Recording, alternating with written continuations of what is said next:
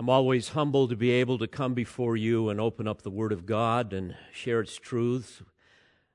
And I hope that today will be yet another time when the Spirit of God can use His Word to truly minister to our hearts.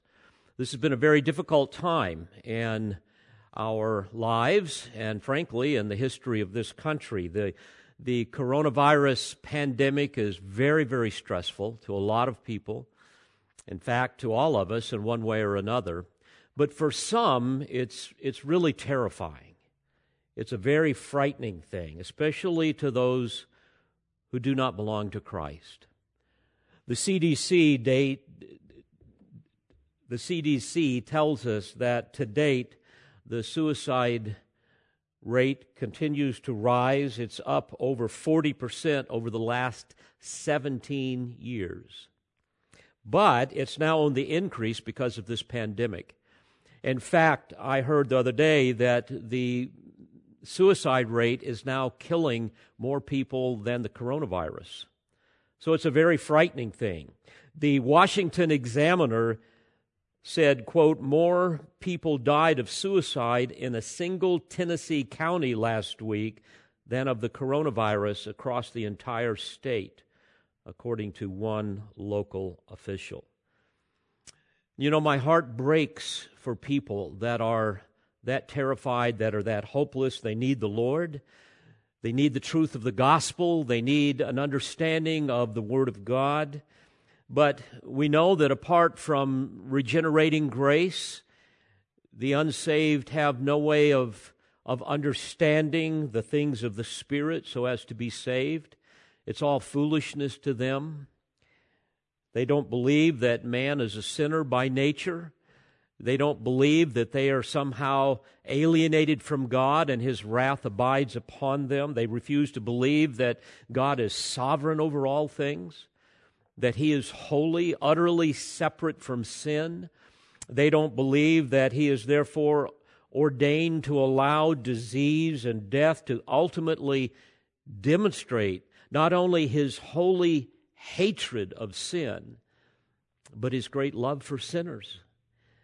Because these things point to our need for repentance and reconciliation with Him. And because of His great love, He allows those of us who are still alive to continue to live so that we will understand the truth of His gospel, to be saved and to live for His glory.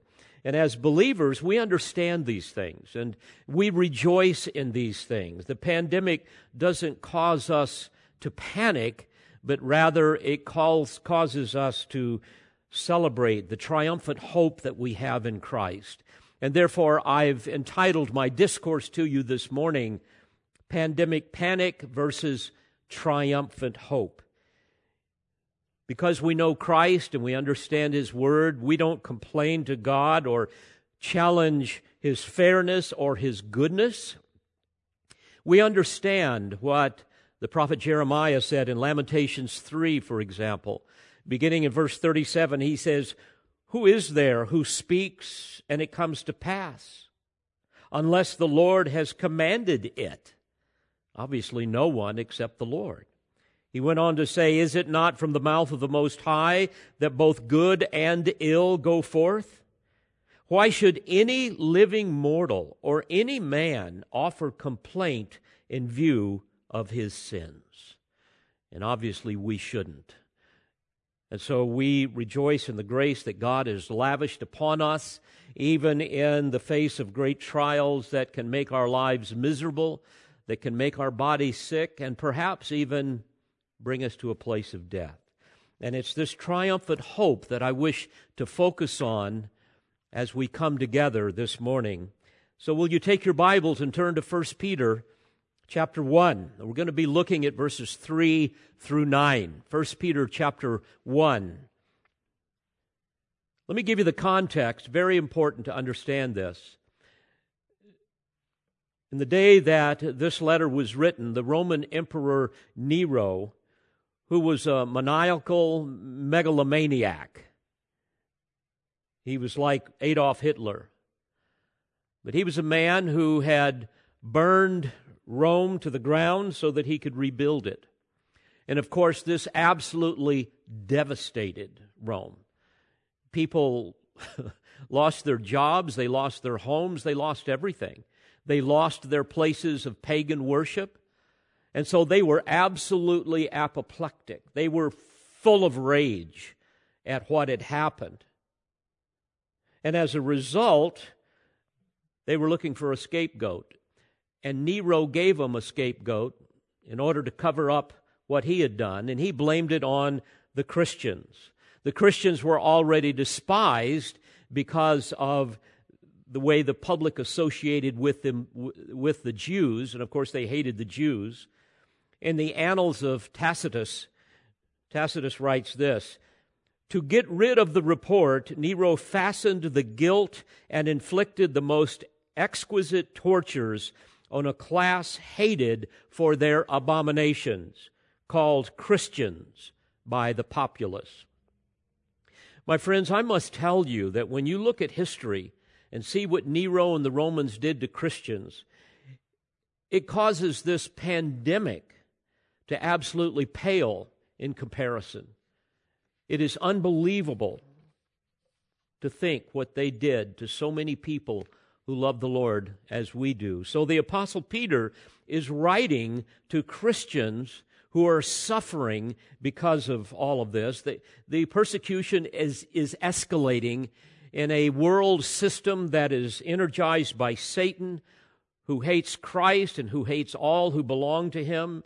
And that's obviously the same today. And so these dear saints, many of whom had been run out of their homes, they were scattered all over. They needed encouragement. They needed to be comforted. They needed to know not only how to survive, but how to thrive in the midst of their suffering, how to avoid bitterness, how not to lose hope and faith and love and joy. And of course, the key to that is always to set your mind on things above rather than on the things of this earth. In fact, in Philippians 4, the Apostle Paul tells us that we need to think on whatever things are true and honorable and right and pure and lovely, whatever is of good repute, if there is any excellence and if anything worthy of praise, let your mind dwell on these things. And of course, this is the key to somehow transcend all of the difficulties that we find ourselves in life, especially something as tragic as this. This is, you might say, the key of promise that Christian had. Remember in Bunyan's The Pilgrim's Progress, this was the key of promise that unlocked Doubting Castle so he could be free from giant despair and his wicked wife distrust. And so this is what we need, to be reminded afresh of the promises that we have because of what God has done for us. So Peter begins his letter by reminding the saints of the ineffable blessings that God has given them, and also to remind them of who they are in Christ, to remind them of their identity as Christians, and therefore remind them of the manifold privileges and promises that are theirs. And I must remind you that Peter writes this with full knowledge that at the end of his life, he is going to be crucified, as Jesus promised he would be in John 21. Peter wrote this letter around 65 A.D. He was martyred around 67 A.D. So he knew that this would be his manner of death for almost 40 years. 40 years of life and ministry. How would you like to serve Christ all of those years, knowing in the back of your mind that this is how you would die? And we know, according to tradition, that before Peter was ultimately crucified, he was forced to watch his wife be crucified. And it is said that he knelt before her and kept telling her, "Remember the Lord, remember the Lord, remember the Lord," until the Lord took her home. And then when it was his turn, he asked that he be crucified upside down because he didn't feel he was worthy to even die in the same way as his beloved Savior. So, with this background, Here's what Peter says just a couple of years before his martyrdom. 1 Peter 1. I want to begin with verse 1. Peter, an apostle of Jesus Christ, to those who reside as aliens scattered throughout Pontus, Galatia, Cappadocia, Asia, and Bithynia, who are chosen according to the foreknowledge of God the Father, by the sanctifying work of the Spirit, to obey Jesus Christ and be sprinkled with His blood. May grace and peace be yours in the fullest measure. And then he says this, Blessed be the God and Father of our Lord Jesus Christ, who according to His great mercy has caused us to be born again to a living hope through the resurrection of Jesus Christ from the dead, to obtain an inheritance which is imperishable and undefiled and will not fade away, reserved in heaven for you, who are protected by the power of God through faith for a salvation ready to be revealed in the last time.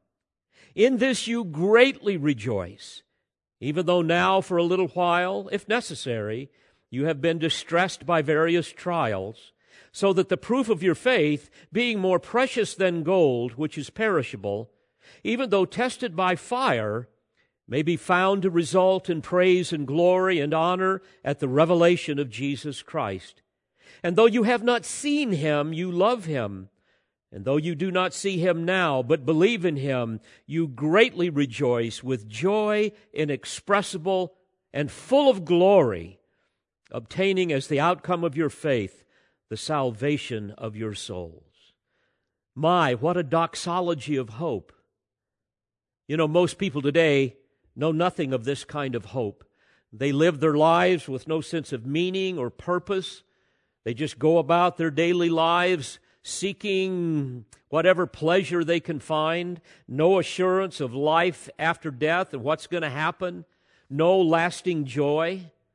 Life is merely a prison, frankly, for most people, a prison of despair and despondency about the future.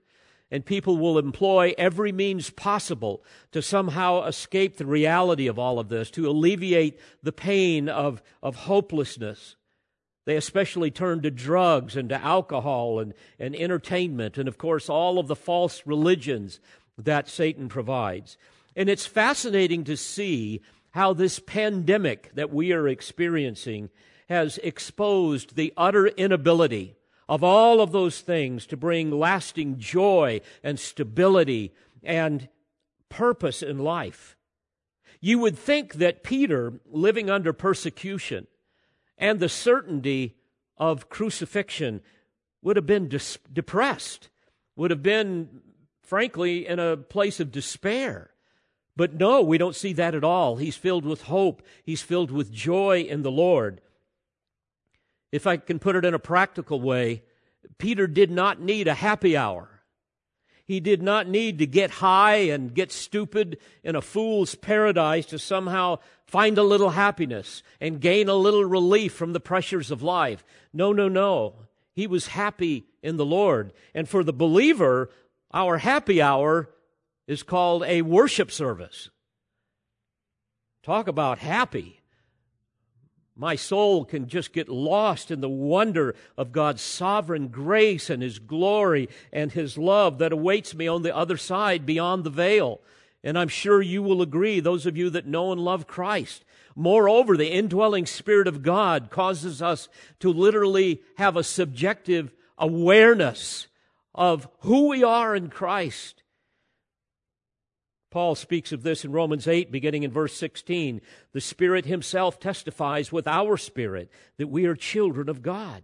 And if children, heirs also, heirs of God and fellow heirs with Christ, if indeed we suffer with Him, so that we may also be glorified with Him.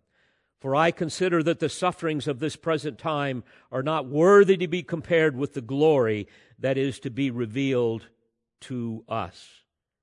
I might add that when we place our trust in Him, we receive His unabated attention and care. The psalmist describes this in Psalm 33, verse 18, where we read, Behold, the eye of the Lord is on those who fear Him, on those who hope in His mercy.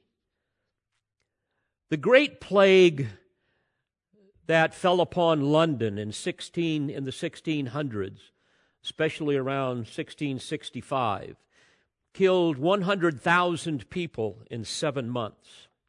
It was so bad that they had to bury the dead in mass graves without funerals.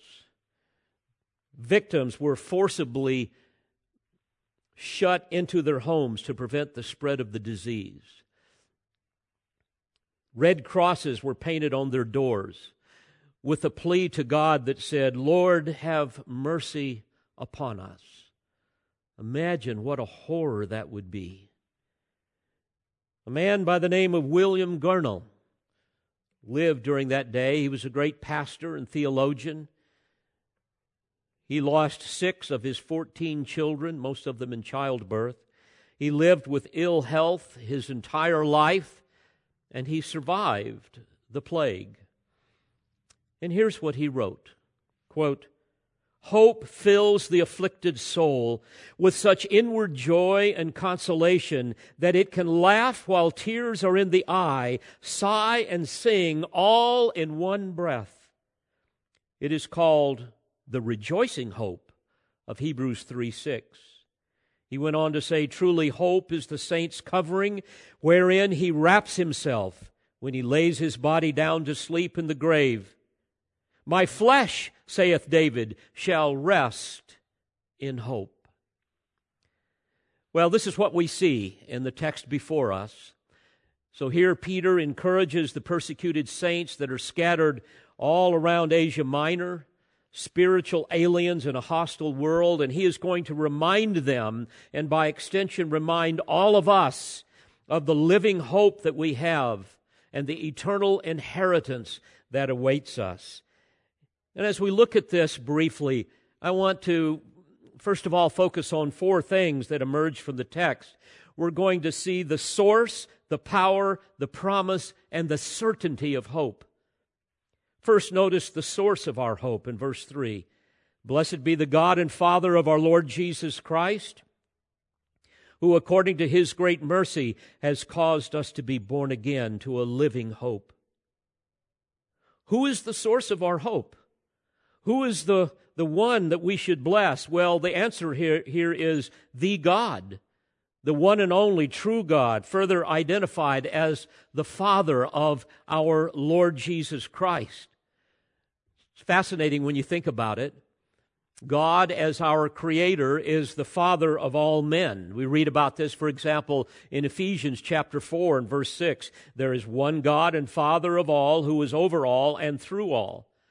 But we must understand that God is the spiritual Father only of believers. We are not all God's children, as you hear people say from time to time. In Romans 8, beginning in verse 14, and also in verse 15, we read that only those who are being led by the Spirit of God are sons of God. Only believers have received a spirit of adoption as sons, by which we cry out, "Abba, Father." And for this reason we are, Paul says, heirs of God and fellow heirs with Christ.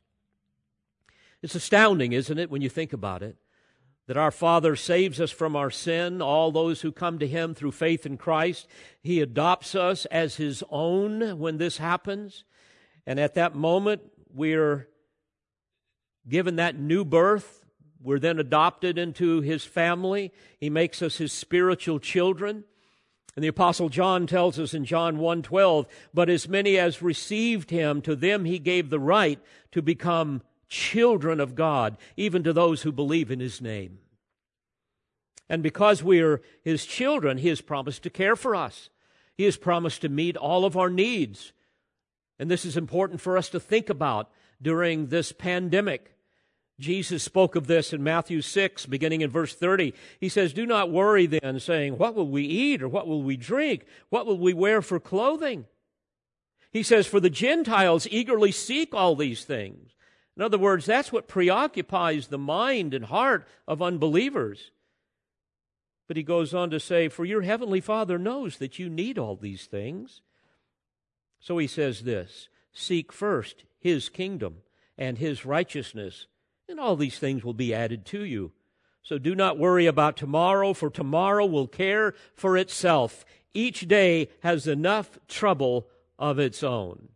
And I'm sure we can all say amen to that statement. Beloved, our Heavenly Father is the source of our hope. But no one can ever know the Father apart from knowing the Son. Jesus made that very clear in John 14, verse 6. He said, I am the way and the truth and the life.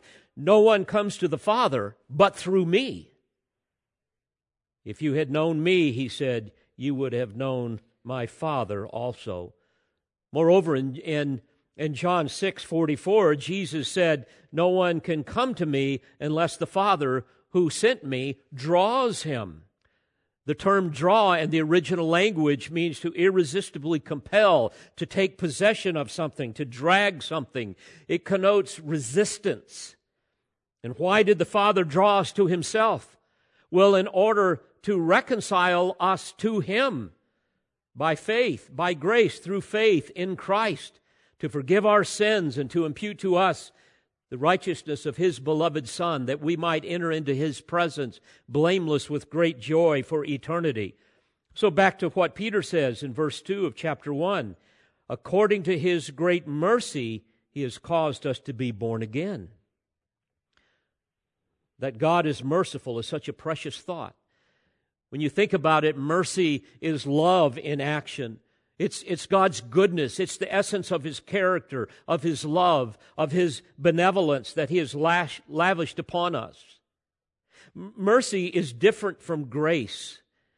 Mercy changes our condition, whereas grace changes our position. Mercy addresses the misery that we experience. It's brought upon us by sin in this world, whereas grace deals with our guilt and the sin that has corrupted us and left us in such a dreadful condition. And what is this dreadful condition that we experience because of sin? Well, personally, for those of us prior to coming to faith in Christ, the Bible says that we're spiritually dead. We're alienated from God. We're enslaved by our sins. We're enemies of God. We're slaves of the kingdom of darkness. We're ruled by Satan, the prince and the power of the air. In Ephesians chapter 2, we read that we lived in the lusts of our flesh, indulging the desires of the flesh and of the mind, and were by nature children of wrath. But the Apostle Paul went on to say, but God, being rich in mercy, because of his great love with which he loved us, even when we were dead in our transgressions, made us alive together with Christ. Beloved, because he is merciful, the Father reached down and lifted us up out of the wretched sewer of our sinful state. And because of his grace, he not only forgives us, but he declares us righteous and gives us eternal life. And herein is the glorious source of our hope. Our Heavenly Father had mercy upon us. He dragged us out of the pit when we were unwilling and unable to come on our own, and he lavished his love and every imaginable spiritual blessing upon us. But Peter goes on to describe the power of hope in verse 3. He says, according to his great mercy, he's caused us to be born again to a living hope. Beloved, herein is the power. He caused us to be born again. We can't born again ourselves. The miracle of the new birth is what he describes here. This is the miracle of regeneration. When we are born of the Spirit, as we read in John 3:8. When Paul wrote to Titus in chapter 3, verse 5, he gives a little description of the rebirth of the human soul and spirit. There we read that he saved us by the washing of regeneration and renewing by the Holy Spirit. Regeneration is that instantaneous, supernatural impartation of spiritual life to the spiritually dead that eternally transforms us, gives us a new nature, an entirely new governing disposition. The old things pass away, the new things come. In James 1 and verse 18, we read that in the exercise of His will, He brought us forth. The verb can be rendered gives birth, brought us forth. How did He do it? He goes on to say, by the word of truth, so that we might be, as it were, the first fruits among His creatures. What an amazing yet unseen miracle this is, this new birth. Later, Peter will tell us in 2 Peter 1:4 that in Christ we become partakers of the divine nature. And dear friends, it is this new nature that empowers us and energizes us and sustains the hope that we have within us. It's the Holy Spirit that places within us an eternal flame. Later in chapter 1 and verse 23, he says, you have been born again, not of seed which is perishable, but imperishable, that is, through the living and abiding Word of God. Now think about it. What comforting hope this would have been to those dear saints scattered abroad. And thus Peter calls our hope a living hope. It's not a dying hope. It is a living hope. Oh, child of God, what power we possess in the new nature because of what Christ has done. In fact, it is the same power that raised Jesus from the dead. That's what Peter goes on to say. Notice again in verse 3. He says, according to His great mercy, He's caused us to be born again to a living hope through the resurrection of Jesus Christ from the dead. You see, we must understand that if Jesus had not arisen from the dead, we would have no hope. Our hope is a living hope because our Savior is a living Savior. If Christ has not been raised, Paul said in 1 Corinthians 15:17, your faith is worthless. You are still in your sins. But we know biblically that because we are united with Christ, whatever happened to Him is going to happen to us. You see, death has no dominion over us. And how do we know this? Because Christ rose from the dead. 1 Corinthians 15:22, we read, for as in Adam all die, so also in Christ all will be made alive. Herein, beloved, is that living hope that sustains us and encourages us. So Peter begins there by reminding them not only of the source of their hope and the power of their hope, but notice the promise of their hope in verse 4. You see, we do not hope in something that is trivial, something that is mundane. We hope in an inheritance. Verse 4, to obtain an inheritance. The term denotes property, denotes possession. It's fascinating. In Colossians 1 and verse 12, the Apostle Paul says that we are to give thanks to the Father who has qualified us to share in the inheritance of the saints in light. Here Paul reaches back into the Old Testament by alluding to the specific land allotments that were given to the Israelites when they entered into Canaan to possess it. You read about this in Numbers 26 and 33. Inheritance is a term. It literally means a portion of the lot. You see, the Father has qualified or authorized us according to His grace to share in the inheritance of the saints in light. Light, by the way, being a synonym for the kingdom of God, the kingdom of heaven. And in this glorious kingdom, each believer will be given a specific portion of the total divine inheritance. My mind just explodes when I try to even imagine what this will be like. He's going to give us specific possessions and privileges, spiritual blessings beyond our ability to comprehend. Colossians 3, verse 24, Paul says, know that from the Lord you will receive the reward of the inheritance. Ephesians 1:11, because of the Father's great mercy, we have obtained an inheritance. Hebrews 9 and verse 15, those who have been called may receive the promise of the eternal inheritance. My, what a comfort this must have been to those beleaguered saints. And what a comfort this should be to each of us. Charles Spurgeon said, and I quote, "God has been pleased in His abundant mercy to prepare for His people an inheritance. He has made them sons, and if children, then heirs. He has given them a new life, and if a new life, then there must be possessions and a place suitable for that new life. A heavenly nature requires a heavenly inheritance. Heaven-born children must have a heavenly portion." Now, I want you to notice in the text there are three characteristics of our inheritance. In verse 4, we read, that it will be imperishable and undefiled and will not fade away. Imperishable simply means that it will be not subject to corruption, not subject to destruction. There's no vulnerability to decay or to death. No one can steal it. No one can destroy it. And he says it is also undefiled.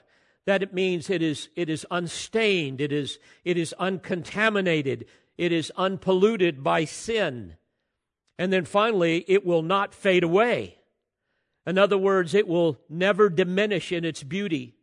Unlike a rose that blooms and displays the breathtaking splendor of its petals for a few hours, our inheritance and the magnificent glory that will be a part of that will never fade away. An amazing thought. Oh, dear child of God, what inconceivable splendor awaits us, all because of the Father's mercy. And herein, number 4, is the certainty of our hope. Notice the end of verse 4 and verse 5, we read that it is reserved in heaven for you. The term reserved was a military term. It was used to describe a garrison of soldiers that would vigilantly guard and defend some precious possession. And by the way, the grammar in the original language indicates that this is something that already exists and is currently being carefully guarded. Indeed, our glorious inheritance is guarded by Almighty God and His angelic hosts. So neither the enemy of our souls, nor his fiendish demons, nor human stupidity or sin can ever steal this from us. Our own foolishness can never forfeit or exchange or renounce our salvation because, verse 5, we are protected by the power of God through faith for a salvation ready to be revealed in the last time. He is the one, according to Jude 24, that is able to keep us from stumbling and to make us stand in the presence of His glory, blameless with great joy. And it's for this reason the Apostle Paul could say in Philippians 1 and verse 6, I am confident of this very thing. And what is that? That He who began a good work in you will perfect it until the day of Christ Jesus. Paul expressed the same kind of unwavering confidence of his future inheritance when he said to Timothy in 2 Timothy 4:18, the Lord will rescue me from every evil deed and will bring me safely to His heavenly kingdom. To Him be the glory forever and ever. Beloved, where our greatest joy will actually be experienced in the presence of God Himself. He is the great joy of heaven. In Thy presence is fullness of joy evermore. Is there any wonder why Paul would begin this letter to these persecuted spiritual aliens by reminding them in the salutation that I read earlier, where there's these great truths of our election, that he says that you're chosen, you're sanctified, you're sealed, and you're blessed. He begins there, and then he breaks forth into this magnificent doxology expressing the source and the power and the promise and the confidence of our hope. I mean, all of that is just icing on the cake. Now, I want you to notice that there are 5 reasons we have to rejoice. First of all, because, number 1, our salvation is secure. Verse 6, he says, in this you greatly rejoice. By the way, that's a present tense verb. It means that it's an ongoing, never-ending, perpetual joy and happiness. But what are we rejoicing in? Well, the answer was in verse 5, that we are protected by the power of God through faith for a salvation ready to be revealed in the last time. Beloved, there is no greater power than the power of God, and it is that power that guards the inheritance that He has given us, that He has secured for us, for those that He has ransomed by His very blood, His redeemed that He has purchased, His adopted children. Jesus said in John 6:37, all that the Father gives me shall come to me, and the one who comes to me I will certainly not cast out. What an amazing thought, how He holds on to every believer. He went on to say in verse 39, this is the will of Him who sent me, that of all that He has given me I lose nothing, but raise it up on the last day. Beloved, this is the great source of our rejoicing. This is why he says, in this you greatly rejoice. And of course we rejoice. If it were up to us to somehow save ourselves, we would be forever lost. Moreover, if it was up to us to somehow keep ourselves saved, we would not be able to do it. But it is God who secures us. And it is His indwelling Holy Spirit that seals us and guarantees our salvation, that pledge of our inheritance. We read about this in Ephesians 1, verse 13 and following. In Him you also, after listening to the message of truth, the gospel of your salvation, having also believed, you were sealed in Him with the Holy Spirit of promise. He goes on to say, who is given as a pledge of our inheritance, with a view of the redemption of God's own possession to the praise of His glory. And then he goes on to tell us in chapter 4 and verse 30, he says, do not grieve the Holy Spirit of God, by whom you were sealed for the day of redemption. Oh, I can rejoice because of this, as we all can. So Peter continues his profound words of encouragement. Your salvation is secure. In this you greatly rejoice. But also, number 2, rejoice because we have a faith that is proven. Notice the end of verse 6 into verse 7. He says, again, in this you greatly rejoice, even though now for a little while, if necessary, you have been distressed by various trials, that the proof of your faith, being more precious than gold, which is perishable, even though tested by fire. And here Peter reminds us of the difficulties of our life, all of those heartbreaking things that can steal our joy, certainly severe persecution for these dear people, the loss of income, loss of job, martyrdom, inhumane torture inflicted upon their children in front of their very eyes, and their spouses, and just unimaginable suffering. But Peter is asserting here that even in the face of trials such as this, there is a purpose, and that is to prove our faith. The term proof is a term that was related to metallurgy. When heat is used to refine metal through burning away all of the impurities, leaving only the most precious, pure metal. And here what he is speaking of is the fires of adversity, how trials are the fire that God uses to burn off the impurities of spiritual immaturity and leave only a pure and precious faith. He says, being more precious than gold, which is perishable, even though tested by fire. Dear friend, think of some trial you're experiencing in your life, perhaps right now. Some great adversity that is breaking your heart, perhaps. Maybe it's a health issue. Maybe it's some relational problem or a financial problem.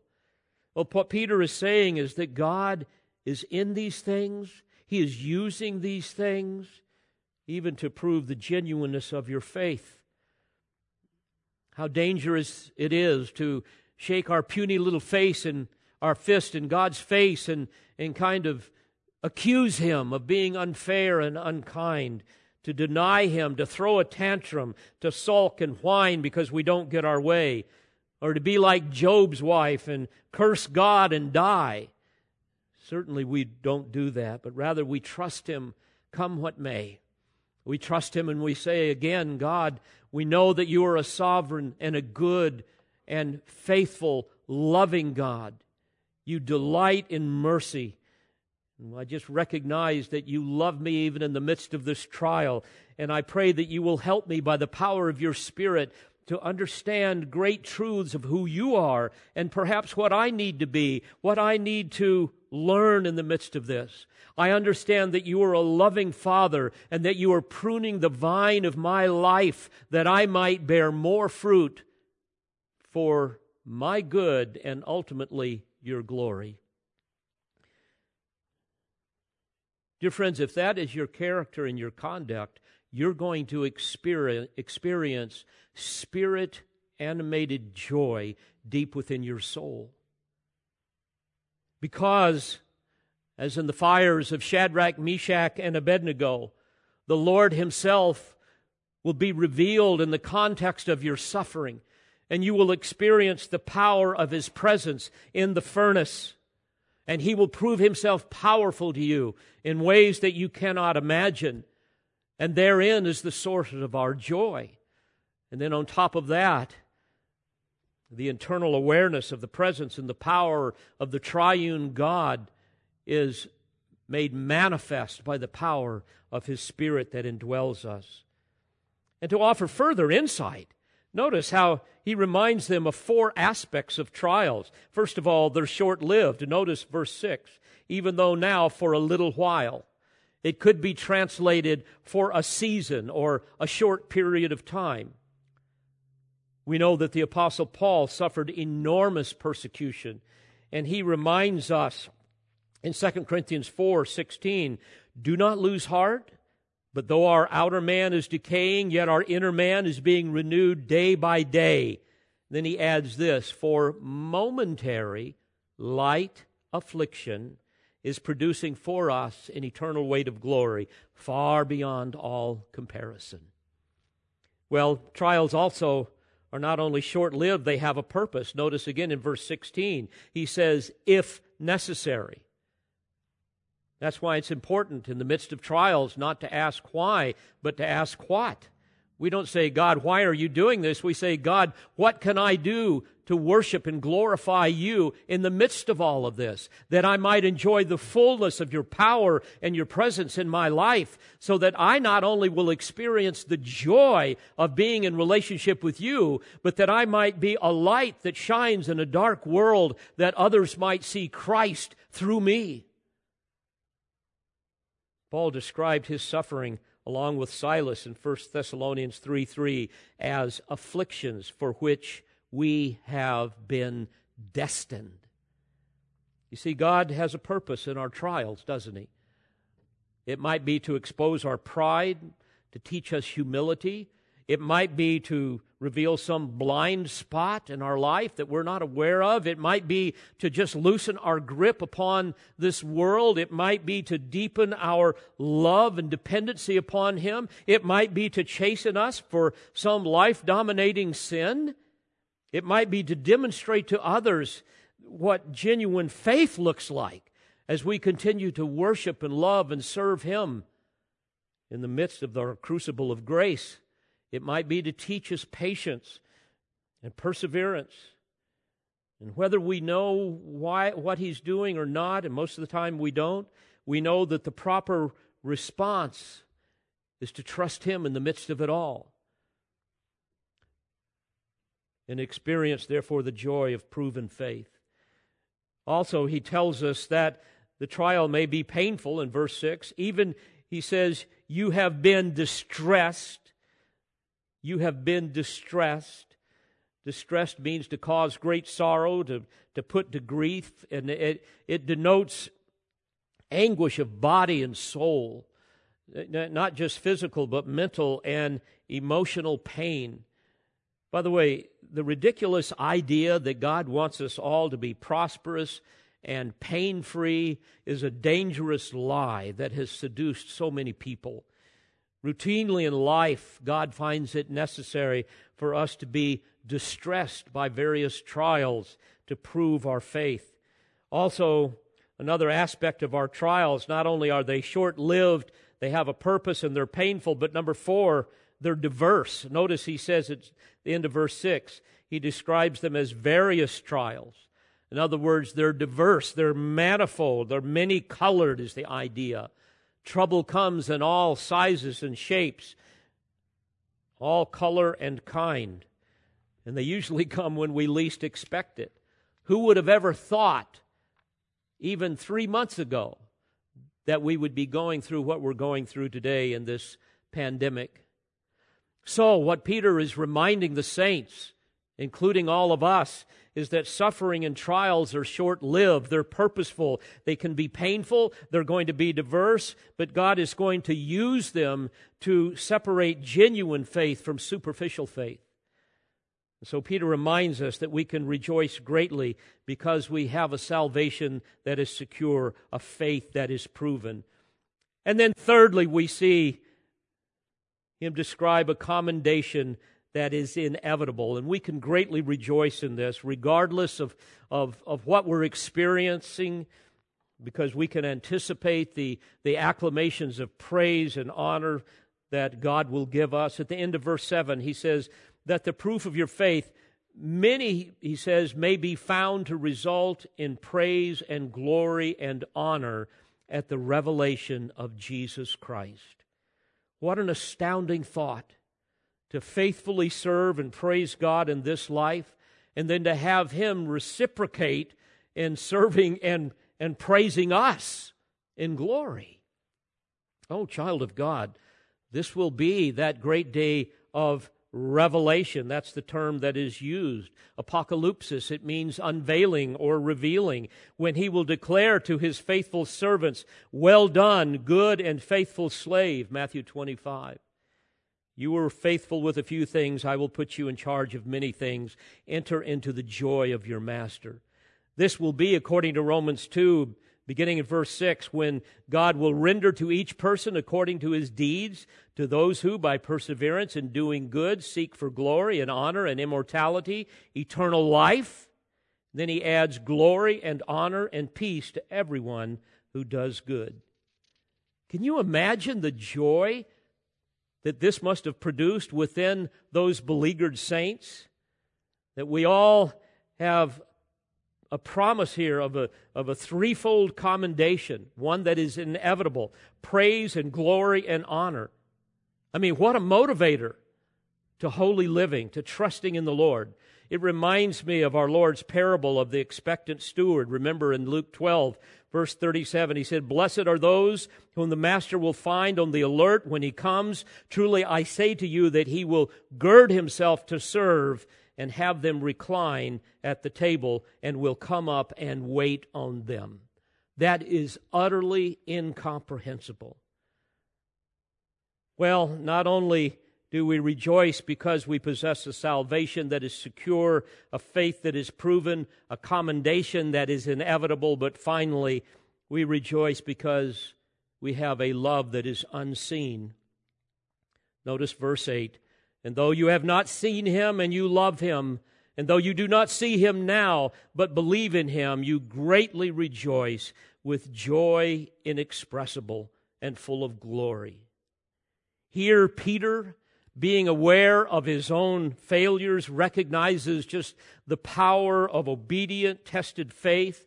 And here he praises the saints for their ongoing love for the Lord. Beloved, this is the kind of love that proves the genuineness of our faith. This is more than a sentimental love, but a love that engages the mind. He says those that believe in Him. And also it engages the will, those who obey, those who persevere. And because of this, again, you greatly rejoice with joy inexpressible and full of glory. Inexpressible means unspeakable. It means ineffable, too wondrous to even utter from the lips.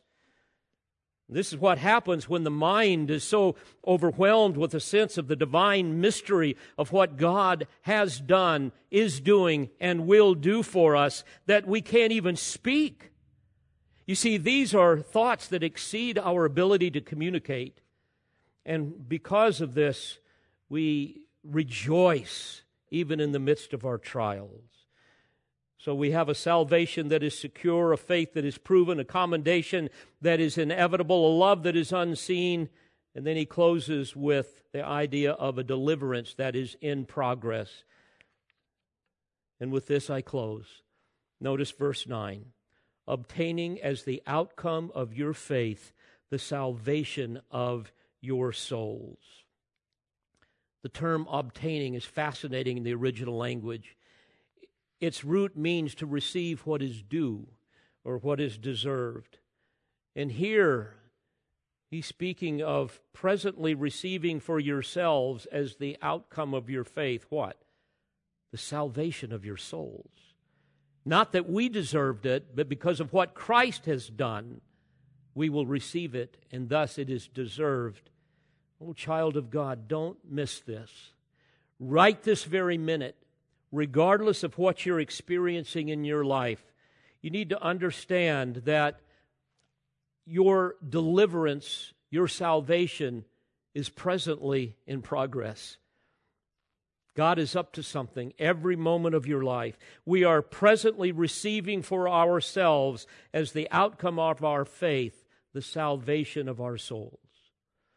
And I would challenge you that if all of this is foreign to you, then you need to come to saving faith in Christ so that His Word will become alive to you and so that you can experience the power and the presence of the living Christ within you. But those of you that know and love Christ, I trust that you will meditate upon these magnificent promises.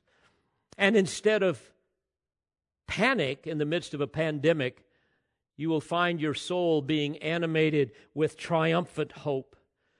And I might add that this kind of hope and this kind of joy will be far more contagious than the virus. Other people will see it and they will catch it, and hopefully they will ask you to give an explanation of the hope that is within you, that you might be able to point them to Christ. Let's pray together.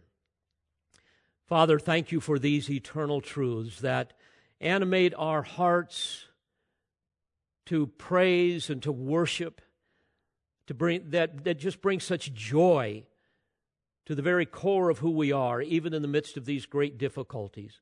I pray for those that do not know Christ, that by your grace you will draw them unto yourself and save them. And for those of us who know and love you, may these truths produce within us an ever-deepening love for you and passion to live for your glory, to be salt and light in this very decaying and dark world in which we live. I ask all of this in the precious name of Jesus and for His sake. Amen. We pray you've been edified by this presentation. You've been listening to the teaching ministry of Calvary Bible Church in Jolton, Tennessee. For more information on Calvary Bible Church or for more audio, please visit our website at cbctn.org.